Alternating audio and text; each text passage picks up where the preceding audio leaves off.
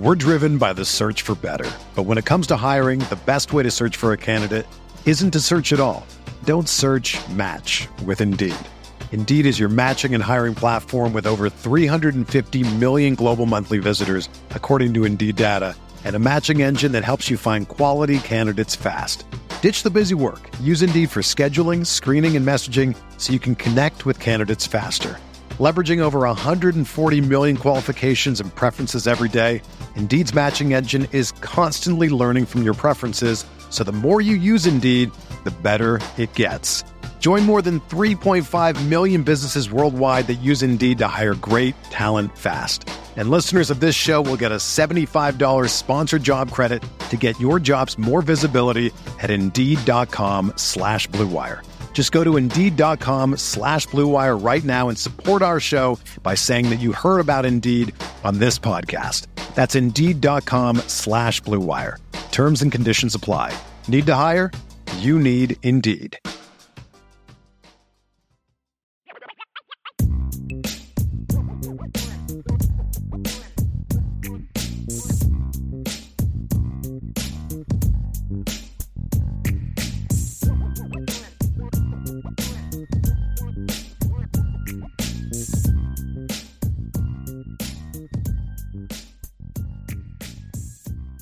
Welcome, everyone, to another edition of the Irish Breakdown Podcast. It's a white hat day, so it's going to be a good day. Vince is fired up when he rocks the white hat. I know. I got the white hat out and ready to roll. Wore it on date night last night, so I'm feeling good. So anyway. It's not our business, Vince. This is the time and the place for that, buddy. We went and saw Elvis. It was a good movie. Okay. All right, anyway. So welcome, everyone, to another edition of the Irish Breakdown Podcast. I'm Vince D'Addario. That guy right there is Brian Driscoll. And today we are going to start a two-part series, and it is going to be about the Notre Dame schedule for the 2022. What? We're not talking about recruiting and quarterbacks? No, we're not. We're not going to talk about that today. Okay, and good. Tomorrow is the mailbag, so people can ask that question then. Oh, dude, really? Why'd you have to put that out in the universe? Why'd you have to do that? Because you know it's going to come whether we tell them not to or not. So, but today we're going to rank the Notre Dame schedule, okay? And we are going to start at the bottom, and we're ranking them 1 through 12, but we're going to go 12 to 1. And Brian and I, we know ourselves, and we know how the IB Nation is, and if we tried to cram all 12 into one show, it wouldn't work. It would be a 5-hour show. So we decided to cut it in half, and we're going to talk about teams 7 through 12. The fact that we thought we could cover 12 opponents in an hour. Yeah, it's just like, what are we thinking? No. What are we thinking here? Let's make it 2 shows. Right. So we're going to talk about teams 7 through 12 today. We're going to start at the bottom and work our way up. And this is the way. So to peek behind the curtain a little bit, right? I put my ranking together.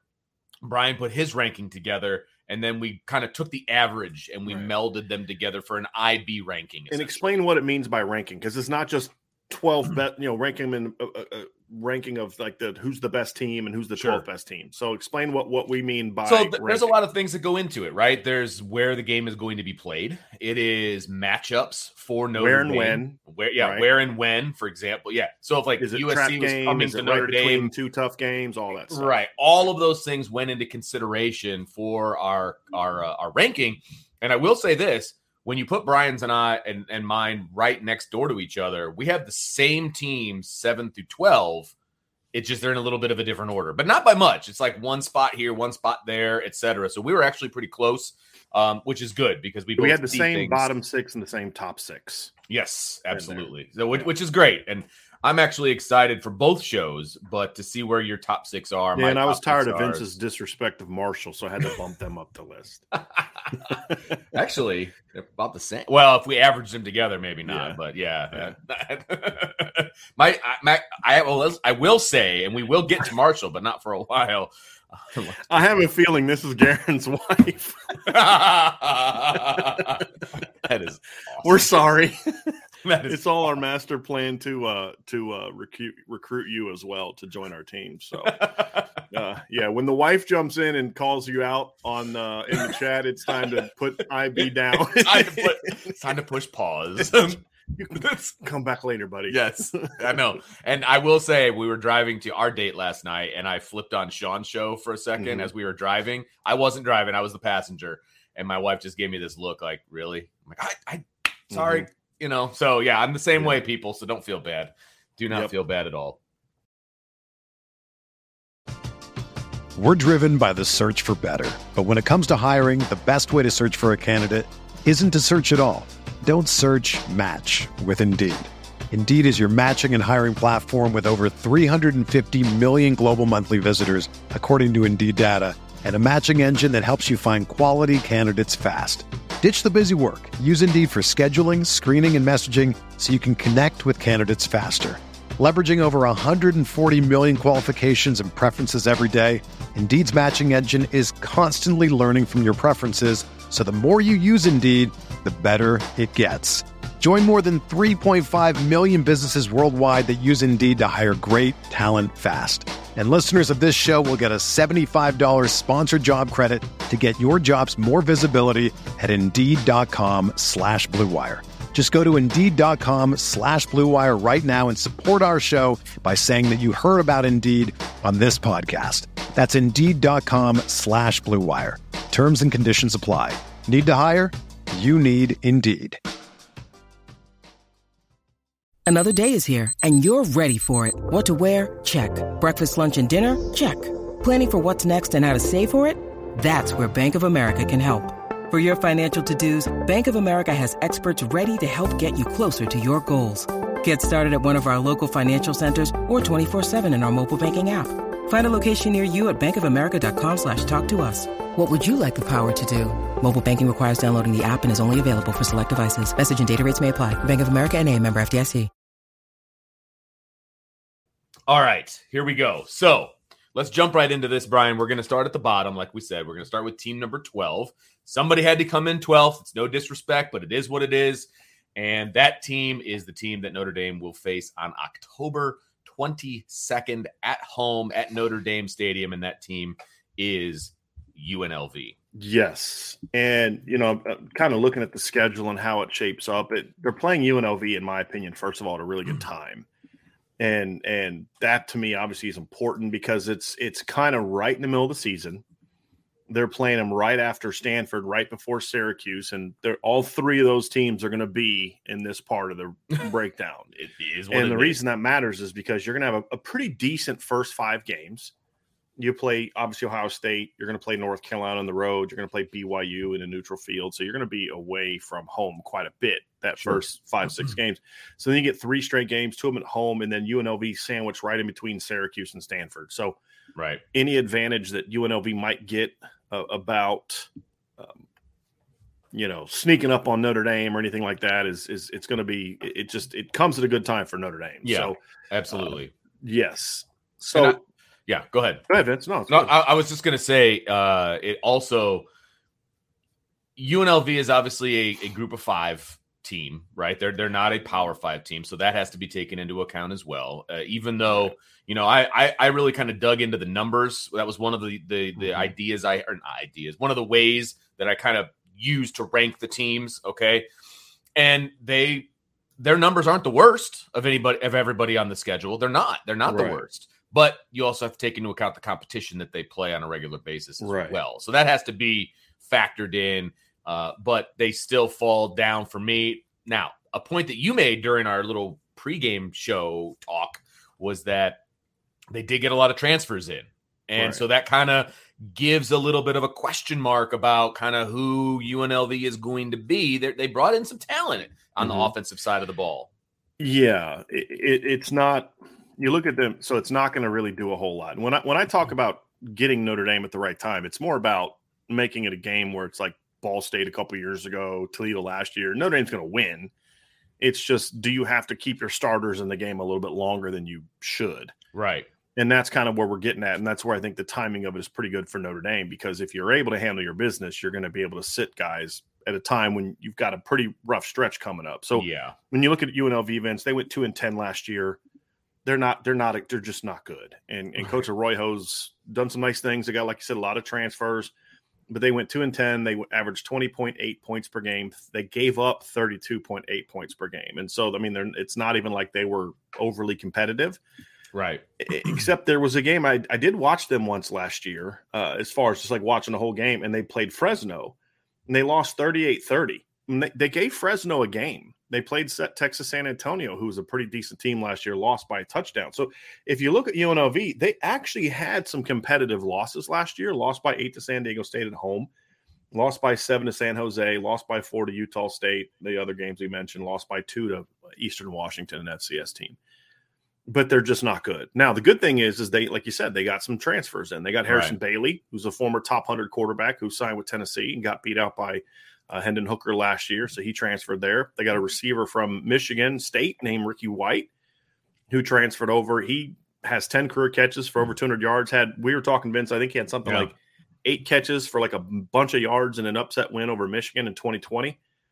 So, I mean, he's a kid that brings some big playability to them. Yeah. So, I mean, but they also return a lot. You know, they return 7 starters on both sides of the ball. So they're going to be better. And I think Coach Arroyo's doing some nice things there. But them being better is a whole lot different than them being good. And that's the reality of it. You know, they're going to get better. It's just, if you're Notre Dame, this is one of those games where you've got to come out and be Notre Dame and make them remember their UNLV and get this sucker over by halftime. And it's your home game. I mean, it's in October. I mean, it's the prime time to have home games at Notre Dame Stadium with all the ambiance and everything that goes on. And then you just need to take care of your business. I mean, this is a team that should not put up much of a fight against Notre Dame, and you can't overlook them. I mean, you can't overlook anybody on your schedule. That's not – I would never say that about any team. You can't overlook them, but you need to go in there and you need to take care of business. And then, of course, it's an opportunity also fairly deep into the season where you can go a little bit further into your bench and you can get some more reps and you can try out a few things and you can get yourself right moving forward. Because, look, middle to late October, Brian, there's going to be a lot of guys nursing some injuries. Right. You know, just that's called football. The nagging, they're hurt. They're not injured. You know what I mean? Right. And so there's an opportunity there to kind of, okay, we're going to work with that. We're still going out and playing our game. Right. But maybe there's not as many reps for some of these guys that might not be 100%, et cetera. So it's not a situation. I don't want people to think I'm talking about Ball State of a few years ago, where that's like the goal. Like you practice all those guys, and then it ends up not turn out that way because you didn't prepare the right way. It's about prepare the same way, absolutely. But then maybe we're working it because this is also the interesting stretch of the season, Vince, where your team for November starts to take shape. Exactly, and games like this can be part of that. So let's just say hypothetically, Tobias Merriweather get some time, but he's not like a big part of the rotation early just because it's like, hey, we got to win this week. Right. This stretch that begins with Stanford and ends with Syracuse and has UNLV right in the middle is kind of that time where you can see that breakout a little bit. Yes. And we saw that with Chris Olave at Ohio State a few years ago, Vince. If you remember when he broke out for Ohio State, he did almost nothing early in the year. He had like a couple mop-up minutes. And then late in the year, he started getting a little bit more action and started getting a little bit more playing time. Sure. And then all of a sudden, he comes out at the end of the season and he goes off. I mean, he had 1 catch in the opener, mop-up duty. He had 1 catch against Tulane a month later, mop-up duty. Then all of a sudden he catches 2 for 41 against Michigan State, plays more snaps, makes a catch and plays more snaps in a close win over Maryland. So clearly these aren't mop-up duty minutes anymore. Right. And then boom, he busts out, with 2 touchdowns against Michigan, and he breaks out with 5 catches for 79 yards in the Big Ten title game against Northwestern. So this is the stretch where you can maybe get some extra reps and some opportunities for some of your younger players that are part of your depth chart, right? To where not only are you giving them a breather at that point in time, but you're also now expanding your potential to expand your rotation a little bit because you do have a stretch of games that are very winnable. Because what you got to be careful of is that if you early in the year, if you try that against Marshall and Cal, well, you're still building your team from a starting standpoint. Figuring out who you are and all of those different things. And you got to get yourself ready for North Carolina and BYU. Yes. Now that's kind of been established. Now it's like, okay, this is a chance for us to get so-and-so a little bit more time early. Or not just in the second half, but early. Right. And I really like like you said, this stretch of 3 games, Stanford, UNLV, Syracuse. And you said it earlier, all 3 of those teams are going to find their way into this show. Okay. So, not to break any news here, but those 3 are going to be on this end. Okay. And this is where the second half of the season starts, right? This is you're well into the season. You are, and then you've got these 3 games where, okay, that you can call them get right games. You can call them expansion games as far as expanding your depth chart a little bit. You can find out who's who. Right. Who's going to be able to help this you game in November? especially? Yeah, that's the thing. When you look at UNLV, that game especially needs to be that kind of game. That needs to be your get right game. Yes, if we're going to be honest. Absolutely. So that's UNLV. Again, we can dive. We could dive into like a specific matchup. We'll do a little bit of that as we get closer to the season. We'll dive into each opponent, but we're just going to kind of give a brief overview and kind of talk more big picture like we just did. Yeah, and I want to make sure people understand that we're going to do opponent previews, and we're going to spend a whole show talking about the opponent, right? But this isn't that show. This is just ranking the opponents based on some things, and we'll dive in a little bit. But the more in-depth digging will be in the future. So I just want to make sure we put that out there so people aren't upset that we're not, really digging into. So let's go next. Yes. Let's go to number 11. So the number 11 team is obviously a team that you and I both have a tremendous amount of respect for, a team that we never want to see off of the Notre Dame schedule. But the bottom line facts are they have not been super competitive over the last couple of years. And it's been, to me, that's disappointing. Because I feel like Ken Niumatalolo, or however you say his name, I apologize, Niumatalolo, if you're watching. See, I got that one right. Yeah, you can nail that. I always have trouble with his. I don't know why. For a decade. I know. DJ Uiagalelei stays as long as Hunter Renfro did. I'll probably have his name down too by the time he's done. Good call. but I like Coach Ken. I like what they do over there. I think he's stayed when he could have left, which I give him a lot of props for.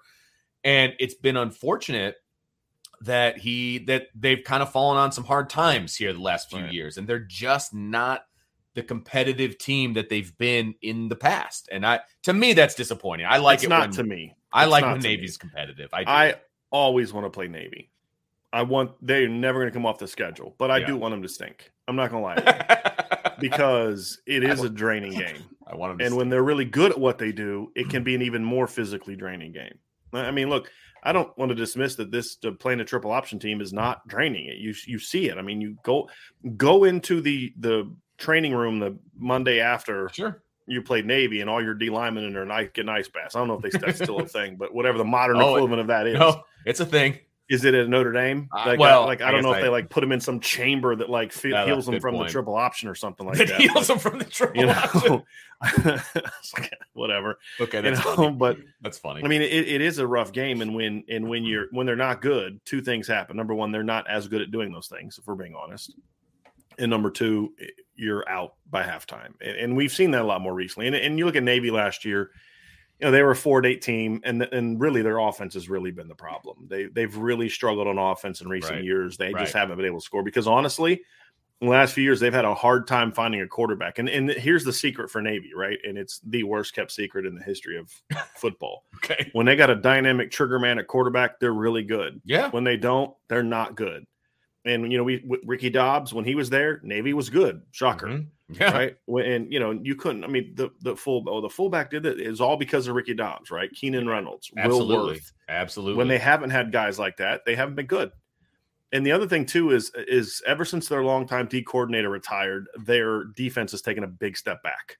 Yeah, they're just not the team that they were on defense. And that feels like the hardest part about being at Navy is defense. You know what I mean? Like that's really defense. You can manipulate some things offensively to hang in there with people, but defensively, we talked about it. You need dudes on defense to be good at defense, and it's really hard to get those guys at Navy. Yeah. So I don't, and then you look at it too, Vince. Their top 3 rushers are gone, and they lose 4 starting offensive linemen, and their quarterback's just not dynamic. He had like 300 some rushing yards last year, averaged like 2.2 yards per carry, something like ridiculous like that. The triple just doesn't work if you don't have a weapon at quarterback, and I don't think the kid they have now is a weapon at quarterback. So I think that's really the issue. And Notre Dame didn't play well last year against them and still ran them off the field. It was pretty easily. And it was just another example of how Notre Dame was able to destroy teams despite not playing. I mean, if you go break down the film, Notre Dame didn't play well that game. We just had better players than Navy did. Sure. By far. Absolutely. And that was true almost every game. Yeah, I thought they played really well against Georgia Tech. I thought they played pretty well against Stanford for the most part. Other than that, I just didn't think they played very well. Okay. They just were way better than the teams that they played. And they did some things schematically and all that kind of stuff. But sure, they continue to prove. But Navy is, I mean, that's another game where you look at it and you say, another reason I want them to stink, Vince, is because they do play. And this is one of the reasons I considered moving them up higher than the list, is because of when they play them. It's right between Clemson and Boston College and USC. That's the definition of a trap game. Right. I hate playing Navy late in the season. The problem is, for me, and playing where they're playing, you can erase the name of the team and you put them in that slot, and that is a trap game for Notre Dame. Like that, bottom line, right? The problem for me with it being a trap game is that it's Navy, and they just haven't been very good. You know what I mean? Right. And that's the biggest issue for me, Navy-wise. It's just it's less of a trap game because they're just not very good right now. Right, but it's this year. It's good that they're not good. That's I my agree. point, because it is sandwiched between Clemson and BC and USC, and I want to get my starters out of there if I'm Notre Dame's coaches by halftime. And if you take one of these, maybe a couple of these other teams, and put them in that slot, I'm more worried about that being a legit trap game. You know, does that make sense? Like, it just Navy's doesn't scare me anymore. They should have never scared you. That said a whole lot more about Notre Dame than Navy. That's fair. The point of it, however, is the timing of the game is the thing that concerns me the most. It's right after Clemson. You're either going to have an emotional win or an emotionally painful loss. Sure, either one. And then if you're not ready to just reload right away against Navy, then you run the risk of this being a 4-quarter game. And I don't want any of my linemen in this game for 4 quarters there. And that's where we're at. No, that's fair. Moving on to team number 10 on our list, Brian. And team number 10 falls early on in the season for Notre Dame. I believe it is week 3, excuse me. September 17th at home, second home game. The green game. That's what I wanted. It's the green out. Yes, it's the Irish wear green. And the team is actually going to wear green. That's great. Imagine that. Still love that video. That was great, wasn't it? Yes, it was. Bass. Yeah, it was great. Can we wear green jerseys? That was awesome. Really good. Freaking awesome. Really okay, good. So we're talking about Cal, and this is, I don't know the series history, but it's the first time they played Cal in a really long time. I don't remember them playing Cal, and I've been watching Notre Dame pretty consistently for a very long time. It's not often, but I'm pretty sure they have played. I'm sure they played them. I could be wrong, but yeah. They have played 4 times in history, Vince. Okay. And Notre Dame, not shockingly, is 4-0. And they played a 4-game series, basically. They played in 59 and 60, and then 65 and 67. Okay. So that Notre Dame won 28-6, 21-7, 48-6, and 41-8. So my memory is not failing me in this instance. They have not played in your lifetime. Okay, fair enough. Or yours, for that matter. You're a spring chicken too, buddy. So excuse me with the but we're talking Cal here. Cal is, let's do the resume, right, Vince? 5-7 off of last year, right? And they were competitive 5-7 at times. 23 and 8 points per game on offense, but 22.3 points per game allowed on defense. Their defense. Justin Wilcox is their head coach, very good defensive coordinator. The thing is like Cal, if I just base it off of last year, Cal's up higher because, like I said, they were 3-7 last year, but they were a quality. They were 5-7 last year, but they were a quality 5-7. They played good defense. They lost to Nevada by 5. They lost to Washington by a touchdown. They lost 21-6 to Washington State. They lost 10-3 to Arizona, right? You look at their schedule, and outside of they lost by 2 to TCU, 7 to Oregon. Outside of a late season blowout loss to UCLA, they were in every game for the most part. It just, the problem is they have no offense. They scored 17, 24, 6, 17, 3, 14. And even in some of their win, how many teams win multiple games scoring in the 20s? Yeah, right. And that happened to them last year. End of the season with a good win over USC. The problem is here's what I like about Cal. I like Justin Wilcox as a coach. They're very disciplined. Mm-hmm. They're tough. They're physical. They don't make a lot of mistakes. The problem is they just have almost very, very little talent. Marshawn Lynch and Javid Best aren't walking through that door, right? Yeah. Aaron Rodgers is just walking saying, out of the there's tunnel Aaron playing Rodgers. quarterback, Yeah, right? exactly. Deshaun Jackson's not returning punch for them right now. I mean, this is just a team that just doesn't have a lot of talent. And not only do they not have a lot of talent, they only have 3 starting offensive players and 4 starting defensive players coming back. And only 1 skilled player coming back on offense, and it's their running back. And they lost their quarterback. I mean, they lost a lot. And, it's just they're going to struggle. I mean, I'm looking at their starting lineup and like project starting lineup. It's like freshman. Whew. Like and the quarterback they're getting back is the kid that Notre Dame is familiar with. It's Jack Plummer, the kid that transferred in from Purdue. And we saw what Notre Dame did to him last year with David Bell and the guys he had around him at Purdue.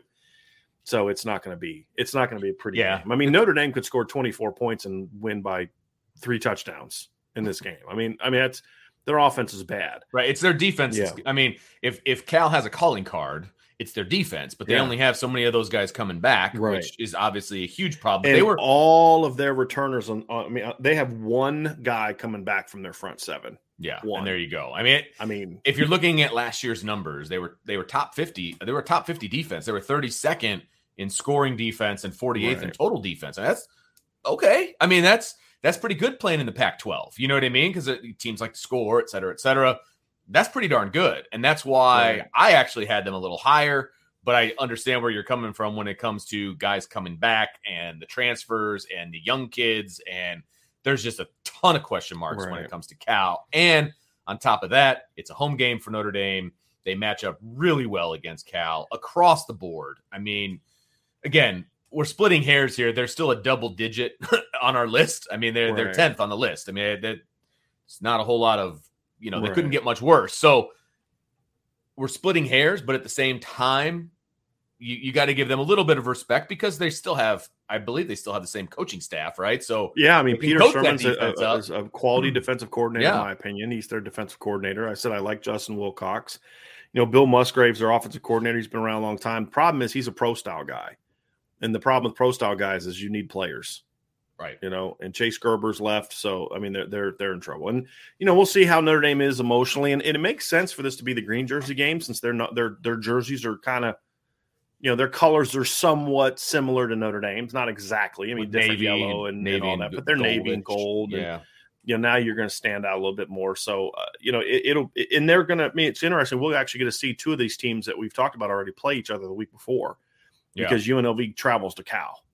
So we'll get to watch those 2 teams play the previous week. But I mean, ideally, you'd think Cal's going to be 2-0. They start off with UC Davis and hopefully can win that one and then play UNLV. But this should be a game that Notre Dame rolls.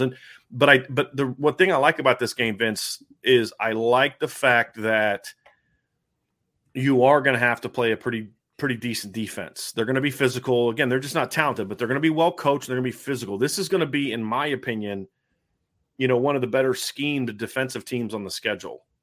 And so that'll be a good test for Tyler Buchner as well, as Notre Dame looks to kind of get back on track after whatever happens in the opener, one way or the other. It's either you're bouncing back from a loss or you're trying to find your footing in this emotional win where you've got to say, okay, Ohio State's behind us one way or the other. It's time to focus up. Yeah.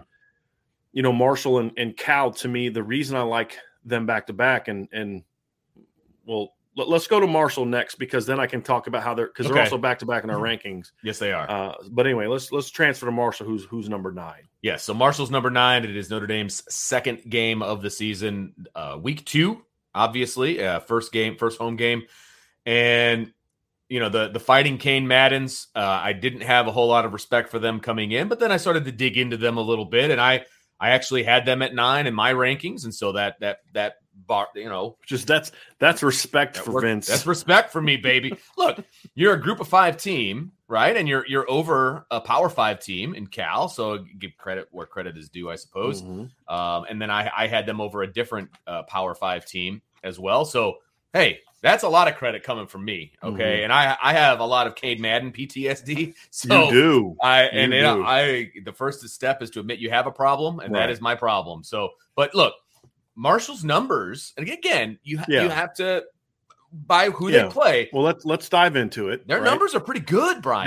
They went 7-6 last year. Athlon has them projected to go 8-4 this year, 5-3 in the Sun Belt. Now the Sun Belt's a good league. Like for for Group of 5, it's a good league. It's App State. It's got Coastal Carolina.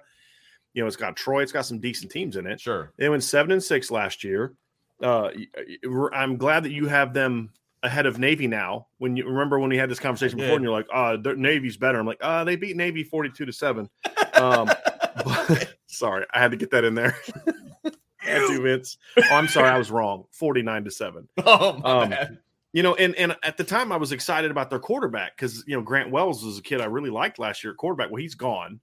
And he transferred to Virginia Tech, which I was really bummed about. But they got a transfer from Texas Tech, Henry Colombi. He transfers in, but they got a running back. If y'all haven't watched this kid, he's a good football player. Again, for Group of 5, he's Kareem Ali, had over 1,000 yards last year. He's a really good football player. The problem that Marshall's going to have and why I contemplated putting Cal ahead of them is a big reason that they were good last year was because of the play of their offensive line. And again, when Kane Madden was there, he was a really good lineman for them. He was an All-American kid for them. Yeah. And they had 4 kids. They lost 4 starters from last year's offensive line. And that's what fueled their team. And that's where, Kareem Ali had his success, or Rasheem Ali, had his success as a runner, had over 1,200 yards. The offensive line is what fueled it. And they're going to lose that, which hurts. And then the other thing, too, with them is they only have 4 starters coming back from what was a pretty decent defense last year. I mean, they gave up 23.8 points per game, which in that league is pretty good. If you look at it, they gave up 42 points to East Carolina, 31 to App State, 34 to Middle Tennessee, and then 36 to Louisiana in a bowl game, 53 to Western Kentucky. So they could be had.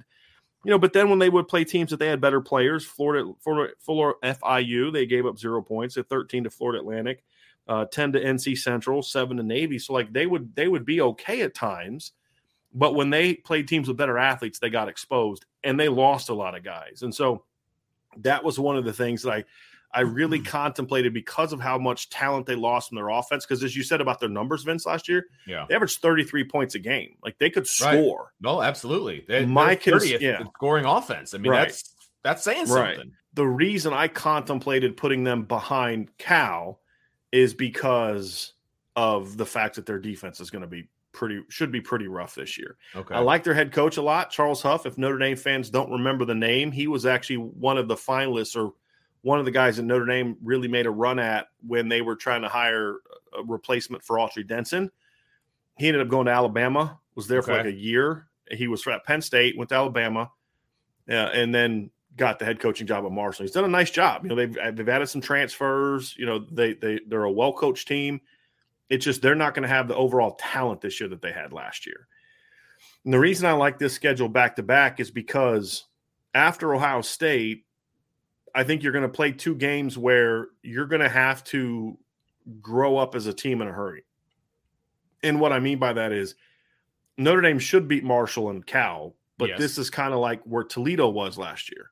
They also should have beat Toledo. These are 2 teams that are very similar to Toledo. Yeah, that's a good point. And so if you so you're going to feel some kind of way after the Ohio State game. Yeah. You're either going to feel dejected because you lost, or you're going to feel like $1 million because you won. Either way, you're going to be on an emotional high or low. Mm-hmm. And that's when leadership steps up and says, hey, fellas, enjoy this win, because when we get back at it on Monday, that's behind us, and we're focused on what's next. That sounds great, and every coach says it, but doing it is a different animal. Agreed. And so I think you're going to play teams that are good enough, and Marshall being a team that Notre Dame's going to be able to say to this team, hey, guys, this is a team that went 7-6 last year. They're projected to go 8-4. I'm looking to see who Marshall plays in their opener this year. They play Norfolk State, so they're going to be undefeated. Right. And the film that the Notre Dame players are going to watch a lot of, they're not just going to watch the Norfolk State game. They're going to watch some of last year's film too and be like, wow, these guys got some dudes, right? Like they can play a little bit. So, you'd like to think that this is a game where you're going to be able to kind of get the guys back to being right, but you're going to play 2 quality teams. And my concern would be is if you were playing like UNLV and let's say Navy right after Ohio State, I don't know if you would have a realistic view of where you are because you're just so much better than those 2 teams. Whereas at least these two teams are both really well coached. Yeah. Right? To where Notre Dame's going to win both. Sure. Right? I mean, if they beat Toledo last year, that's another team's and Notre playing Dame's the way they terrible did. last year. Playing the way they right? did. Yeah, exactly. They're still going to out-talent you to win the game. The question is do you bounce back and start playing your game? Are you going to play a brand of physical football? Or are you going to be disciplined on defense? All those type of things, because these two teams are coached well enough where they're going to be able to punch in the mouth a little bit and maybe make you bleed. And you don't want that, right? You want to come out and just take the fight to them. And so if Notre Dame's not mentally and emotionally ready for these two games, they could be a little more competitive than they should be. Right. But if Notre Dame is able to roll them, odds are that this is a team that's got some maturity. So even though they rank 9th and 10th on our schedule, I do think they're both good enough to kind of make me say, you know what, Vince, like we're going to learn a little something about Notre Dame. And I do like the fact that they're back-to-back, and I do like the fact that they're right after Ohio State because, again, both winnable games in case you do need a game to get emotionally over that Ohio State game, right? You can still be able to beat Marshall. Yeah, right. But also good enough to where they can force you to kind of say, hey, let's refocus. Let's get back on this thing. And you're playing a bowl team in week 2. I mean, that's the thing. You're playing a bowl team in the second game of the year. True. That's what you're going to tell it's true. It's what you're going to tell them, but it's true. Well, and I feel like if things don't go the way, Notre Dame fans want it to go against Ohio State, right? And the odds are they're going to lose to Ohio State. Those are the odds. Those what the odds makers say. So if they lose to Ohio State, you almost have these two games to kind of, and I don't want to call it a get-right game because that's not what I'm referring to, but it's an opportunity to regroup. It's a regroup situation, okay? Because a team can go one of two directions after a big loss, okay? Whether it's a close loss, whether it's not a close loss, whatever, a team can go two different directions. You can be like, well, that's it. We blew it in the first game. It doesn't matter anymore. Or it could galvanize a team, or they could be someplace in the middle. Mm-hmm. These two games are an opportunity for the coaching staff to pull this team right back to where they need to be, center things up, make sure everybody's where they need to be, and be like, look, this is the team that we can be, okay? Right. Week 1 is week 1. We need to get better every week, and this is who we can be. So you've got two games where you can make that happen. And then, of course, you go on the road, I believe, to North Carolina, and then you can get things rolling right in the right direction. So I feel like these two games they're not get right games. Yeah, they're good setup games though. I think. Exactly. That you can get back on the right track. You got to get your mind right when you play them. Yes, but you also don't have to be perfect because you're still going to be a way better team way more talented team than they are. Absolutely. Yeah.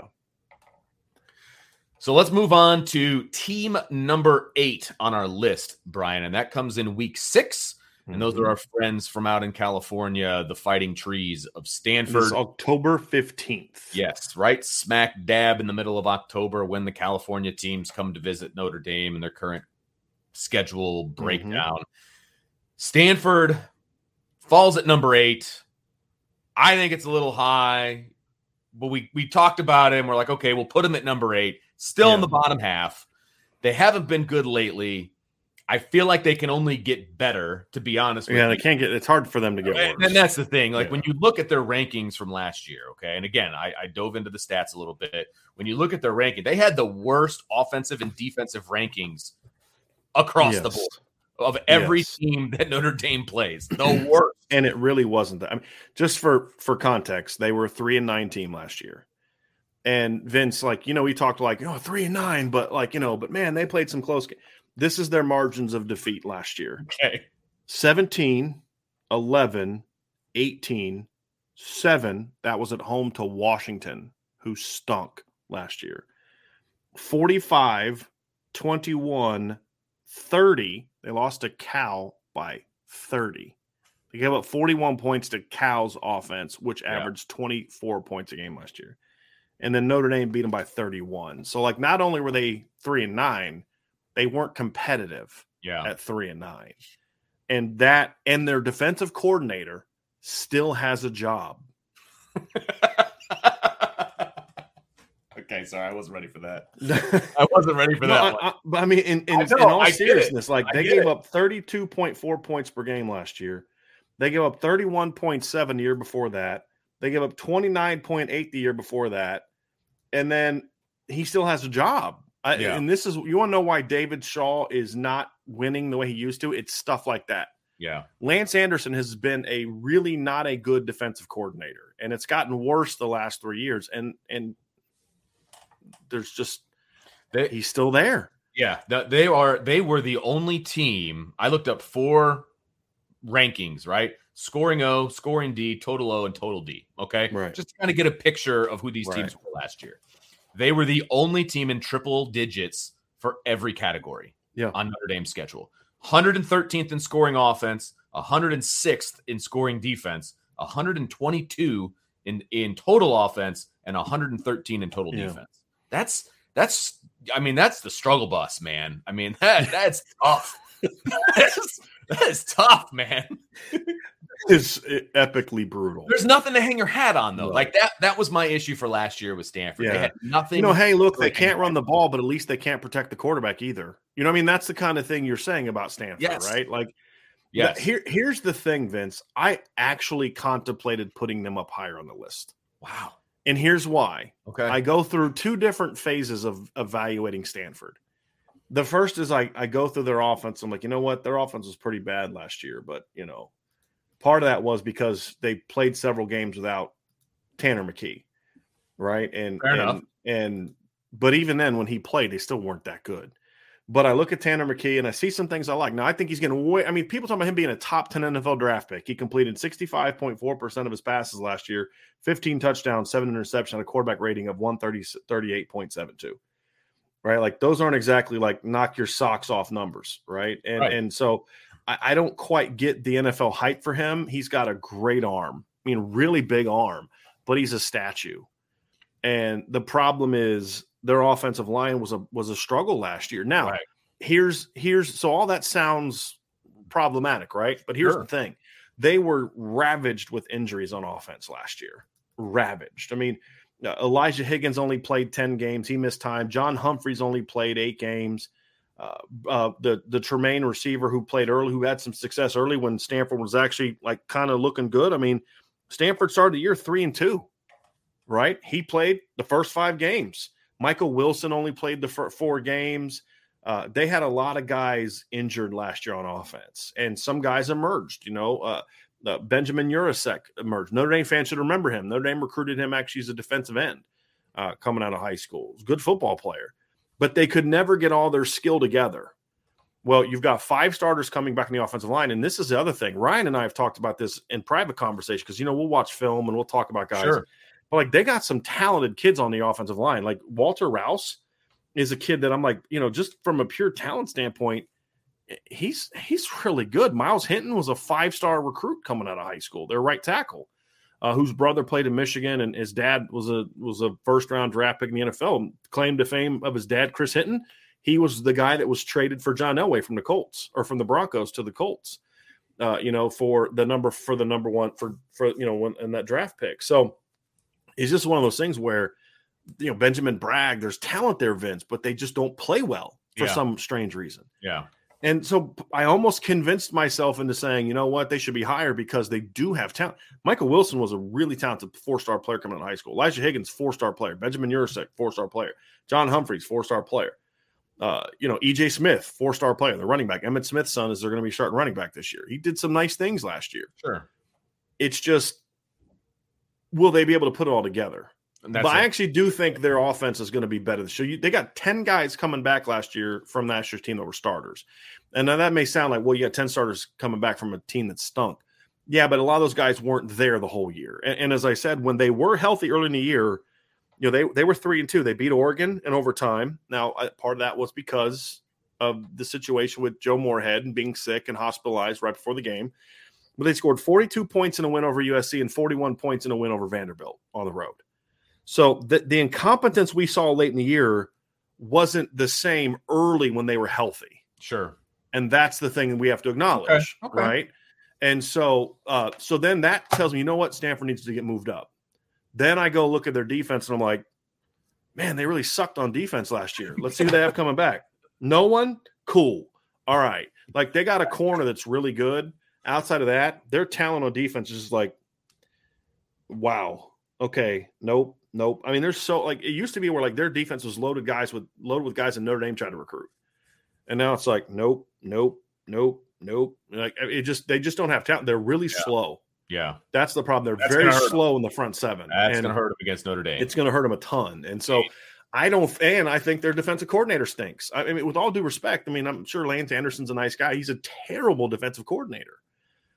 And I just don't see that getting any better. Right. And you know, because they weren't injured on defense last year. That's the thing. I mean, everybody has their bumps and bruises, but they were pretty healthy last year on defense. They just weren't any good. And I don't see that getting better. So their offense would have to get astronomically better for it to really have an impact on their overall record. Now, they're not going to go 3-9. That's the one thing I'm pretty confident in. They're going to be better than 3-9.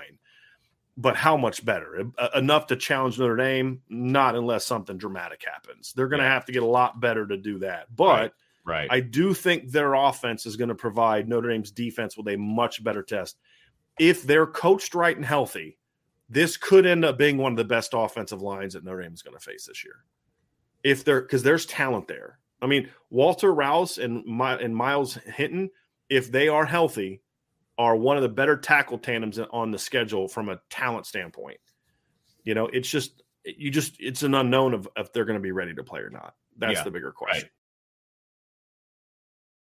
When you need mealtime inspiration, it's worth shopping Kroger, where you'll find over 30,000 mouth-watering choices that excite your inner foodie. And no matter what tasty choice you make, you'll enjoy our everyday low prices, plus extra ways to save, like digital coupons worth over $600 each week. You can also save up to $1 off per gallon at the pump with fuel points. More savings and more inspiring flavors make shopping Kroger worth it every time. Kroger, fresh for everyone. Fuel restrictions apply. My other thing is if Notre Dame, you know, this defense that they're going to be going up against, if Notre Dame is scoring every possession, now they're going to get out of what they want to do offensively. Right. And that because, you know what I mean? You have to play catch up. Yeah. And they're not going to be able to. It puts a ton of pressure on your offense too. It's like, we got to score, man. If you don't score. And you have to be perfect. Like the offense in that scenario, the offense has to be perfect. And by the time Notre Dame sees them in week 6 or in game 6, I should say, you know, how much pressure is this offense going to be feeling for Stanford, where they know they have to be perfect, especially going across the country to Notre Dame, into Notre Dame Stadium, that environment, et cetera, et cetera, et cetera. That's a lot of pressure on an offense, to me, in my opinion, right? Yeah. There's still a bottom half team on this schedule. And, you know, let's say you wanted to move them up. My issue with moving them up is then you got to look at the other teams on the schedule and it's like, okay, who are they going to be above? And I think that's also where I would have trouble moving them up. Like, am I putting them above North Carolina, Boston College? You know what I mean? Like, go through the list of the teams that are in the top half. I can't put them ahead of any of them. Yeah, I'm with you. I'm with you. I once you kind of dive into it and you see how bad their defense is, you're like, I can't go any higher. Right. But when I'm just looking at the offense, though, and this is my point, is when I'm just looking at the offense, like, okay, this is actually has a chance to be a good offense because they've got some receivers that they're big physical receivers. They can play that jump ball game. Stanford's we saw what Benjamin Urasek did last year to Notre Dame when he was the only weapon they had to worry about. He still beat him for a long touchdown. Yeah. You know? And that, like I said, when Stanford was good offensively, was those big receivers, man. It was like it felt like they had just tight ends everywhere. And and ones on the outside. They would do. I mean, they even beat Julian Love. I mean, they just throw fade routes and they'd literally go in the end zone and just like box dudes out and they just throw it up in the air. I mean, I still remember that touchdown Julian Love gave up where he's like trying to get back around a guy and he's just literally like boxing the guy out. And it's just like, okay, that can't be legal, but you know, it's like, what can you do? Yeah, get around that giant body. Yeah, seriously. I get it. I was waiting on him to like post up and like put his hand up, like, you know, I got it. Like, throw me to you. You know, it's just but yeah, so that's where Stanford is, Vince. Yeah. Just again, should be better. Looking at their schedule, you know, they play Colgate in the opener. Then it's kind of like, okay, we're gonna find out quick how good Stanford is. And that's the other thing that could hurt Stanford is they're not an incredibly deep team. And this is who they play between Colgate in the opener and Notre Dame. Okay. USC at home. At Washington, at Oregon, home against Oregon State. That's who they play in between Colgate and Notre Dame. So that's not exactly ideal. Yeah. I mean, that could be a thing too, is like they're either going to be riding high because they've had a couple big wins, or it's like they're ready to. And that's the thing about Stanford, is the last couple times they haven't been good, Vince, they kind of quit. And they just, exactly. They kind of quit. Yeah. I mean, yep. And I hate to say that, Notre Dame on the road, that has a way of making you be like, you know what? Yeah, we're good. I mean, I hate to say that because I do have a lot of respect for David Shaw and what he did there, but I mean, they just kind of quit. Yeah. When things don't go their way, they get bad. I mean, we've seen it a lot in recent years. I mean, 2018, start off 4-0 and then lose 4 of their next 5 games. Ended up winning their last 4, but it's like they played some pretty bad teams. Right. 19, they start off in 2019. They start off with 3 losses and just never recovered. They lost their last 4 games. Again, this is the thing about Stanford; they're often not competitive. Yeah. 2019, when they were 4-8, they lost by 25 to USC, 18 to UCF, 18 to UCLA, 27 to Washington State, 4 to Cal, 3 to Colorado, and then 21 to Notre Dame. That's the thing, is like when they lose in glorious fashion. They go down in flames. Like baby. They go down in hard flames. and that's the thing that's been kind of sad to watch, to be honest with you. But I just don't think that they're going to be a really overly competitive team. I mean, they could score 28 points and get destroyed by Notre Dame, right? Because they give up 50. I mean, But a lot of this should be a blowout win. But a lot of it's going to come down to the one biggest unknown I think we both have about this football team is just how good is the Notre Dame offense going to be? Yes, absolutely. And we're talking about this game specifically. How good can Notre Dame's offense be versus how bad the Stanford defense could be? You know what I mean? And what's that? I don't know. It's interesting. Right. It's going to be interesting. Right. I agree with you. Last team on the list for today, Brian. I think we nailed it as far as how many we were allowed to talk about today. Yeah. But the last team on the list, and this might surprise some people being at number 7, and that's the Syracuse Orange. This is week number 8. I actually contemplated putting them a little higher. Okay, so you're high on some of these teams. But I didn't. So I'm not high. It's just there's a lot of mediocreness in the middle of the schedule. I said to you when we were talking about this, I was like, some of the teams in the middle, I feel like you could just put in a shaker, shake them up. And then kind of pull them out in whatever order, and I think that's kind of where we're at. But the Syracuse Orange, we should have played darts. We should have just put 5 through 12 and just start throwing darts and see who would be next. That'd been fun. Going to the Carrier Dome, I assume, for this one. They're going out to New York. And I don't care what they renamed it. It's on the Carrier Irish Breakdown shows, it will be the Carrier Dome. Absolutely. Yep. I didn't even know they had another name. I've never been out. They renamed it this offseason. Got to get that money. Whatever. It's a giant indoor craziness. I mean, I've never been. I'm excited to go. I've never been either, so I might hide in your suitcase. But there you go. Well, I'm probably driving out there, so if you want to hop in the passenger seat, you can do that. I would drive to it. I was kind of thinking about making it like a week-long trip. Stopping and going to Niagara Falls, and I haven't been there since I was a senior in high school. And make it a little second time going to Niagara Falls. There you go. Yeah. You think I'm taking Ange? Going solo, homie. I'm just kidding. All right. Please don't tell Angela I said that. Don't worry, it's on the internet forever. Don't worry, it's no big deal. All right. So talking about Syracuse, they come in as the 7th team on our list. So the last team we're going to talk about today. Yeah. Talk to me about the Syracuse Orange, and because they're not the Orange men anymore, they're the Orange, and what they bring to the table. I know. Syracuse went 5-7 last year, but they do bring 8 guys back on both sides of the ball. So they return 8 starters, 8 guys on defense. Averaged 24.9 points per game, gave up 26.3 points per game. They were an interesting team, Vince, because they actually started off well. They were actually they beat, if you remember correctly, they beat Liberty last year, early in the year. And I thought, Syracuse is rolling. They were 3-1 to start the year. I should have known it was fool's gold because their one loss was to Rutgers. They beat Ohio by 20, lost to Rutgers, beat my former boss at Albany, 62-24. He wasn't my boss at Albany. He was my boss at Duquesne. Then they beat Liberty 24-21. And then the next 3 games, like they lost them all, but they were super close. They lost by 3 points at Florida State. They lost by 3 points to Wake Forest. They lost by 3 points to Clemson. And they had a chance to win each one of those games. Then they beat Virginia Tech at Virginia Tech, and then they beat BC at home. So at that point in time, they're 5-4, and it's like Syracuse is going to make a bowl game. Then they got destroyed by Louisville, 41-3. Yeah. They got destroyed by NC State, 41-17. Got destroyed at home by Pitt, 31-14. So it's like you just got one win and you're bowl eligible, and your losses have been competitive, and then the wheels came off. Yeah.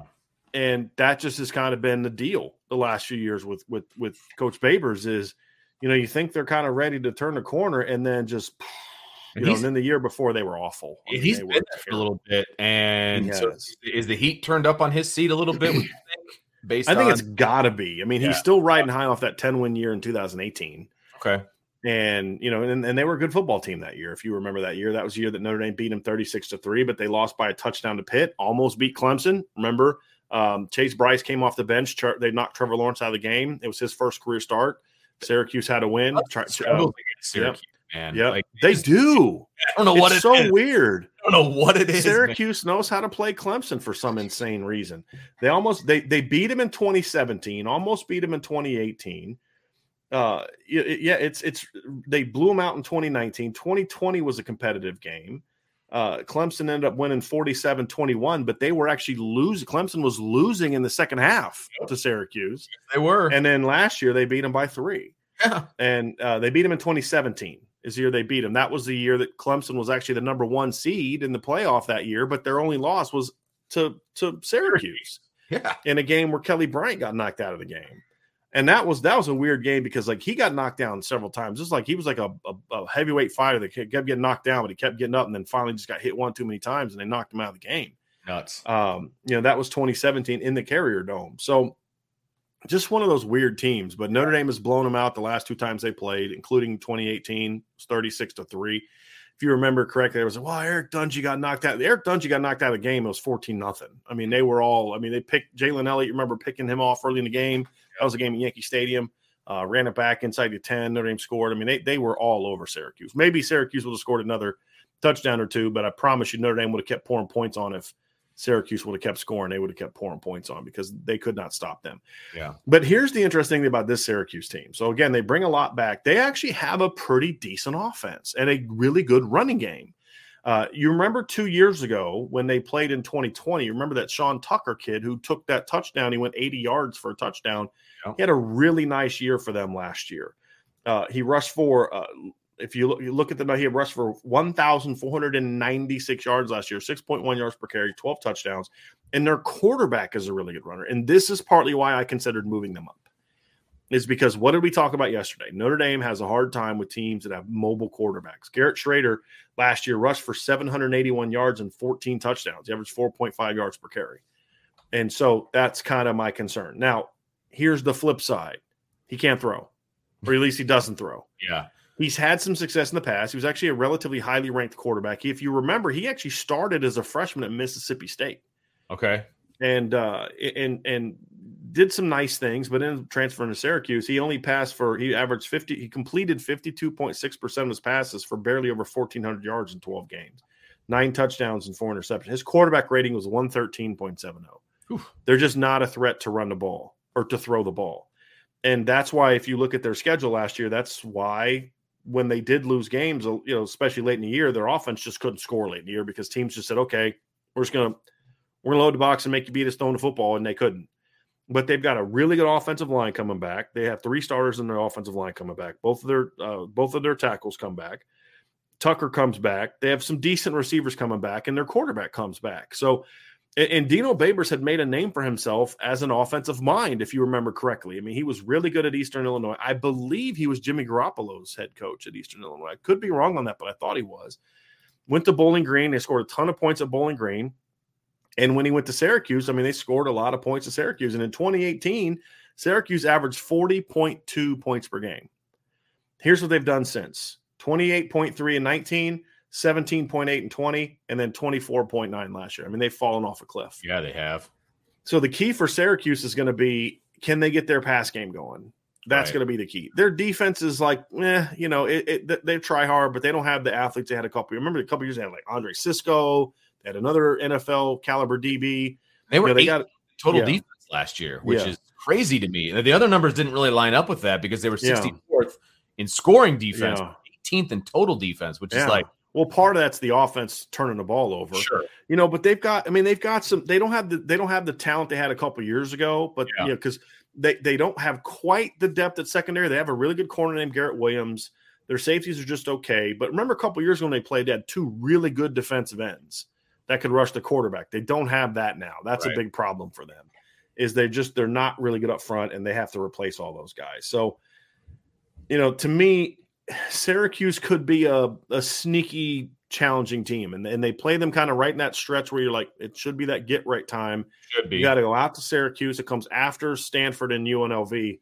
But I'm telling you, Vince, I really contemplated moving them up ahead of North Carolina because of when they play. I'm just not sure if North Carolina is going to be as good on September 24th as they're going to be on November 7th. And that's my thing. Like, North Carolina is one of those games where it's like, I'd rather not play them later in the year. Sure. I'd rather play them now, as they're breaking in a new quarterback, a new offensive lineman, and all those kind of – they're getting used to the new scheme under Gene Chizik and that kind of stuff. I have more faith in North Carolina than I do in Syracuse, I think, as a whole, like as a roster. Sure. I think I have more faith in North Carolina, and they're both away games for Notre Dame. I don't know. I'm more scared, more worried about North Carolina than I am about Syracuse. And I think that's fair. I think that's fair. But I look at Syracuse and the competitive games they had last year against some pretty good teams. I mean, they had 3-point losses to a pair of 10-plus win teams in Clemson and Wake Forest. Sure. They can run the ball and they have a mobile quarterback. But again, for me, it's more so would I rather the week that they play Syracuse, right? What did we say? It was October 15th. Is that when we said this game was going to be played, or was it actually it's later? It's October 29th. October 15th is Stanford. Yeah, it's October 29th. It's the week before Clemson. That's another part of it too. Sure. It's the week before Clemson. Right. But here's the deal. Would I rather play Syracuse or North Carolina on October 29th? And the answer is I'd rather play Syracuse. But the reason I contemplated putting Syracuse ahead is because we said it's about timing. Yeah, right. I don't know if North Carolina is going to be as good on September 24th because it's going to be start number 4 for their quarterback, and their reshaped offensive line, and they're going to be just in game 4 of getting used to Gene Chizik's defense and all that kind of stuff. But then the other part of it too is North Carolina is going to be pretty battle tested by then. North Carolina doesn't like cakewalk through their first 4 games. They have to play App State in week 2. Right. So they're going to get a little bit of a test. They have to go on the road and play Georgia State, who's not good, but it's a road game. There's adversity they have to kind of go through getting on the road. So you'll know a little bit more about them, but that's really what it boiled down to for me, Vince, was like you said, I just think Syracuse, what it came down to it was at the end of the day, North Carolina has more playmakers that could rip off big plays. And how do you get upset by a team like this? You and I have talked about this. You got to outscore them. And I'm much more concerned about North Carolina potentially outscoring Notre Dame than I am about Syracuse. Sure, absolutely. Because even though I'm worried about the mobile quarterback, I'm just not worried about them throwing the football against Notre Dame. And that makes them one-dimensional. And anytime a team is one-dimensional, I'll take that team over a potentially multi-dimensional team. Right. All day long. So that's where it came down to for me. Mobile quarterback hurts you if you're playing the pass, because there's holes for him to run. If you're playing the run, a mobile quarterback is not as dangerous. You know what I mean? Because you've got more guys up close to the line of scrimmage. Absolutely. Yep. I'm with you. So that is going to do it. And look at that. Boom. 1 hour, just like that. Yeah. That is going to do it for the first half of our schedule. Didn't even do it on purpose. I know. That was amazing. Let's see if we can do this in an hour. Yeah. And the thing, we were going to do all 12 teams. I know, right? And we're going to talk more about the top 6 teams than we are about the bottom 6. That's just going to be that facts. Well, anyway. The first couple, maybe not. Okay, like fair. North Carolina and but the BC is going to be interesting. And it's going to be interesting. Absolutely. It's going to be interesting. We all know who the number 1 team is going to be, so that'll kind of bleed into the Q&A time. That's teams. You're funny. And we will be back on Wednesday. Well, we're not done yet. We have a Q&A, man. Okay, just don't go sure. anywhere. Don't go anywhere. Okay. I'm just foreshadowing the second half preview. We're going to do that on Wednesday when Brian and I are back together again in the afternoon. But stick around because we are going to have a little bit of a mailbag as well, as we always do. We've been starring a few questions here and there as they go. And some comments, too. We got some good comments. Yeah. Worried about people's colors and things of that nature. But so that's 7 through 12. 1 through 6 are going to be on Wednesday. So make sure you stay tuned for that.